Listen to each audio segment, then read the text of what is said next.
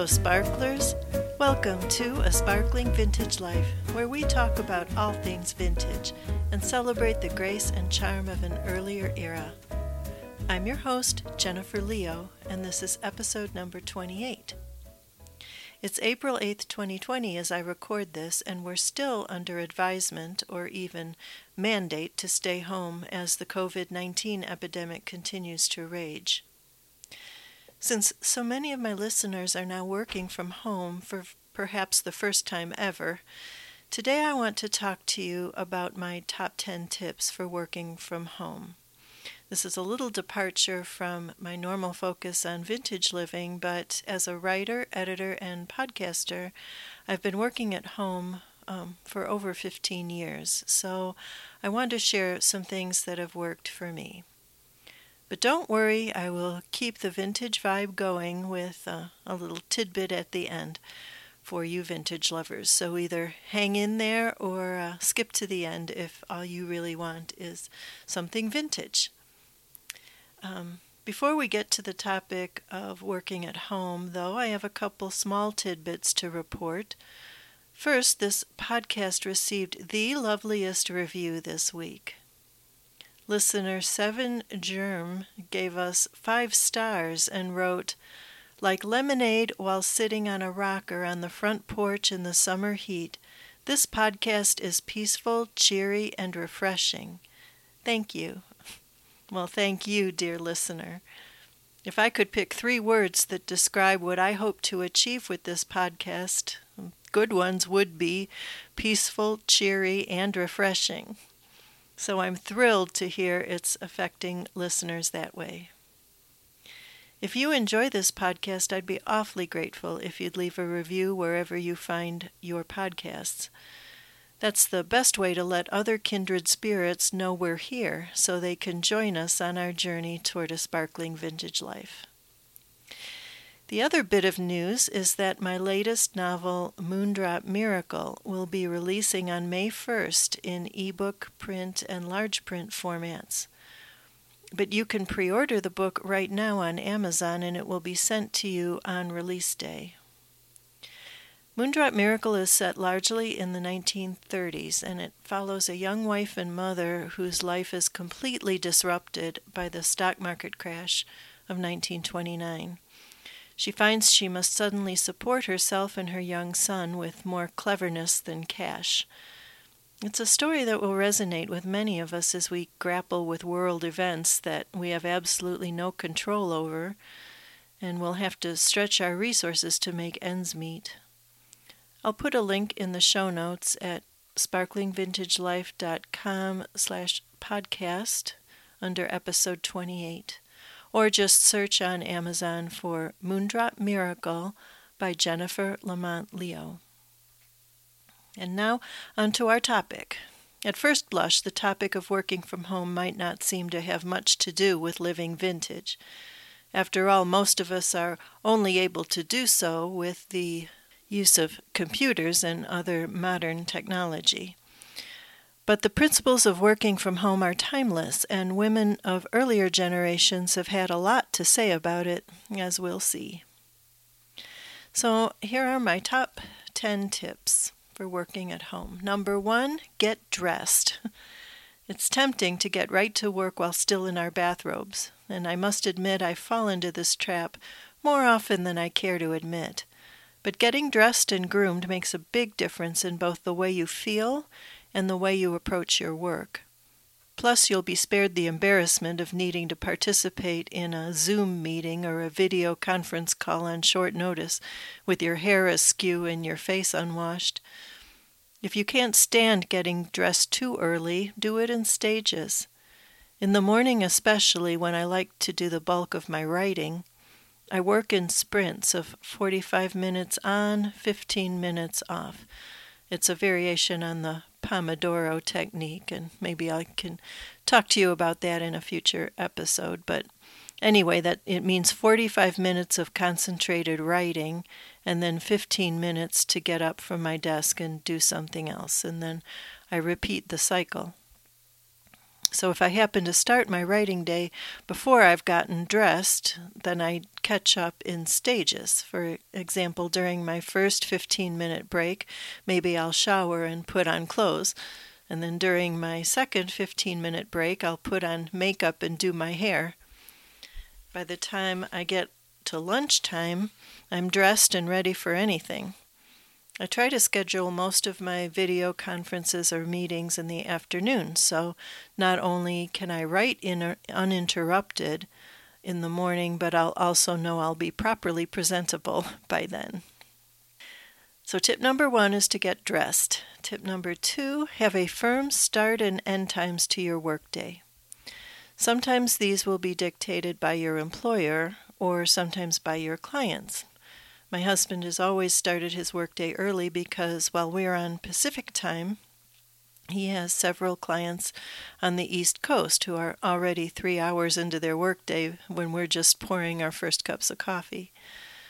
I like to start my workday at 9 and end at 5 or 6 o'clock depending on my workload, but that does include a 2-hour break in the middle of the day when I eat lunch or take a nap or take a walk, sometimes do a household chore or two. The point is to not let your workday overflow into family and personal time. Put firm boundaries on it if you can. Number 3 is to establish some rhythms and rituals to define your workday. For example, when I sit down at my desk in the morning, I've already done my personal morning routine, which includes some things around the house and my personal devotional time. Maybe I'll share my morning routine in a future podcast. But I have little rituals to start and end my workday as well. At the start of my workday, I allow myself 15 minutes on email and Facebook. That's important to put a timer on that so social media doesn't gobble up my whole day. I'll pop in and out during the day too, sometimes when I take a break, but it's really important not to get sucked into it and find an hour has gone by that I can't account for anything because I've been on Pinterest or whatever. So then after I check in, make sure nothing urgent is waiting for me, I check my planner for what I have to do that day. I keep a paper planner because I'm old school that way. And then I have the current project I'm working on in front of me, and I pray over that project and the events coming up that day. And then ideally, I set my timer for 45 minutes and I start writing. I write in my sprints, as I described them earlier. I write until lunch at noon, and then after my 2-hour break, I do administrative and marketing and meetings and all those other aspects of running a business that aren't writing, but they're necessary to get done. And then at the end of the day, I have an end of work day routine as well. I close down the project I'm working on. I tally up the day's word count. I note any income or expenses for that day. I jot a note to myself in a journal about how the day went and whatever I'm grateful for. And at the beginning of 2020, I tried to clear my email inbox as well at the end of each day. I tried to follow the inbox zero method, but I haven't been able to keep up with it, and I don't know how many hundred of emails now clutter my inbox, but maybe I'll try it again. So that's my work day. So number 3 was establish some rhythms and rituals to define your work day. Number 4 is assign a theme to each day of the week. For example, some of my colleagues use Monday for marketing, Tuesday for social media, Wednesday for client calls, etc. This works best if you're in control of your workload and your schedule and what order you do your work in, versus an employer telling you what to do when. I've had a little less success sticking to daily themes, but one thing that has worked for me is Financial Fridays. On Fridays, I update my accounts, I make sure all clients are billed and that bills are paid. I also clean out my purse and organize my wallet for the coming week, which I must say, staying at home all these weeks, my purse stays a lot more organized and clean because I'm not out running around throwing things into it. So there's one bright spot. But Financial Fridays works for me. It's the one theme day that has worked for me, partially because I find financial tasks sort of annoying and stressful. I don't like to work with money or with math. So to confine it to one day and say on the other days, I don't have to worry about that today. I'll worry about that on Friday. It really helps the way my brain works. So number 4 is to assign a theme to each weekday. Number 5 is to not be afraid of learning new things. Working from home, if you're not used to it, may require you to use some new-to-you technology like Zoom to have meetings, or Trello or other collaborative software to work with other people. I don't love learning new technology, but it does feel satisfying to master something new. Lest we stray too much from the topic of vintage living, remember that writers of old who often worked from home had to master new technology too. It was the technology of their day, but they had to learn how to use a typewriter maybe, and a telephone if they weren't used to that, maybe a dictating machine. So old-timers weren't let off the hook either. Number 6 is a tip that may appeal a little more to our vintage-loving hearts, is to step away from the computer. Look for ways to work away from any of your screens. Handwrite some of your notes or your sketches or ideas with an old-fashioned pen and paper. Stand up and write on a whiteboard or on an old-school chalkboard. Carry your work out to the porch or a garden on a nice day. Maybe instead of sending an email, particularly if it's non-urgent, send a note through old-fashioned postal mail, especially if it's something like a thank you or something else that's not an urgent work matter, but still helps you stay in touch with colleagues and clients. Or just go into another room of your house, one that's not set up with computers. That can be very mentally refreshing as well. Number 7 is to eat lunch. You need the break away from your desk. Feed yourself good brain food like protein and vegetables. Drink your water and reconnect with your family or your housemates if you have any. Try to avoid the temptation to just eat a sandwich with one hand while you're typing at your desk with the other. That doesn't help anyone feel refreshed or relaxed. So number 7 is to eat lunch. Number 8, drink a lot of water. Not only is water hydrating for your brain and excellent for your immune system in flushing away any possible viruses, but drinking a lot of water ensures that you'll have to stand up and move every so often. You'll have to take bathroom breaks and also refill your glass. They say that sitting is the new smoking in terms of being bad for your health, so when you take a break, do a few stretches and bends, or walk up and down stairs a few times, or turn on some music and dance vigorously to one song. So number 8 is to drink a lot of water. Number 9, define a definite stop time. We talked a little about that earlier, but I mean as much as you can, put work out of your mind when it's time to be with your family or do other things. At your stop time, actually turn off your desk lamp, maybe turn off your computer, close the door to your office if you have one. If you don't have an office, at least put your work materials away, preferably out of sight where you won't see them or think about them until morning. Because sometimes if you work at home, it can leak into all aspects of your day, and you want to avoid that as much as possible. So number 9 is to define a definite stop time. And number 10 is to go easy on yourself. It's sort of the opposite of all the others, where I'm telling you, do this, do that. Number 10, go easy on yourself. If tips number 1 through 9 sound daunting and hard, don't do them or don't do all of them. Some people like me escape from anxiety and fear and depression by diving deep into projects and being productive. But you might not be wired that way.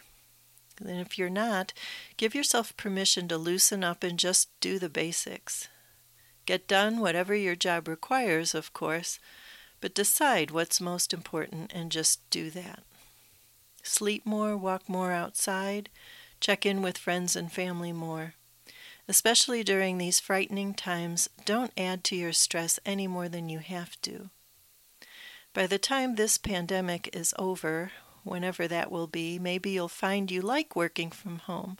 Or maybe you'll run back to your outside workplace as fast as your legs will carry you.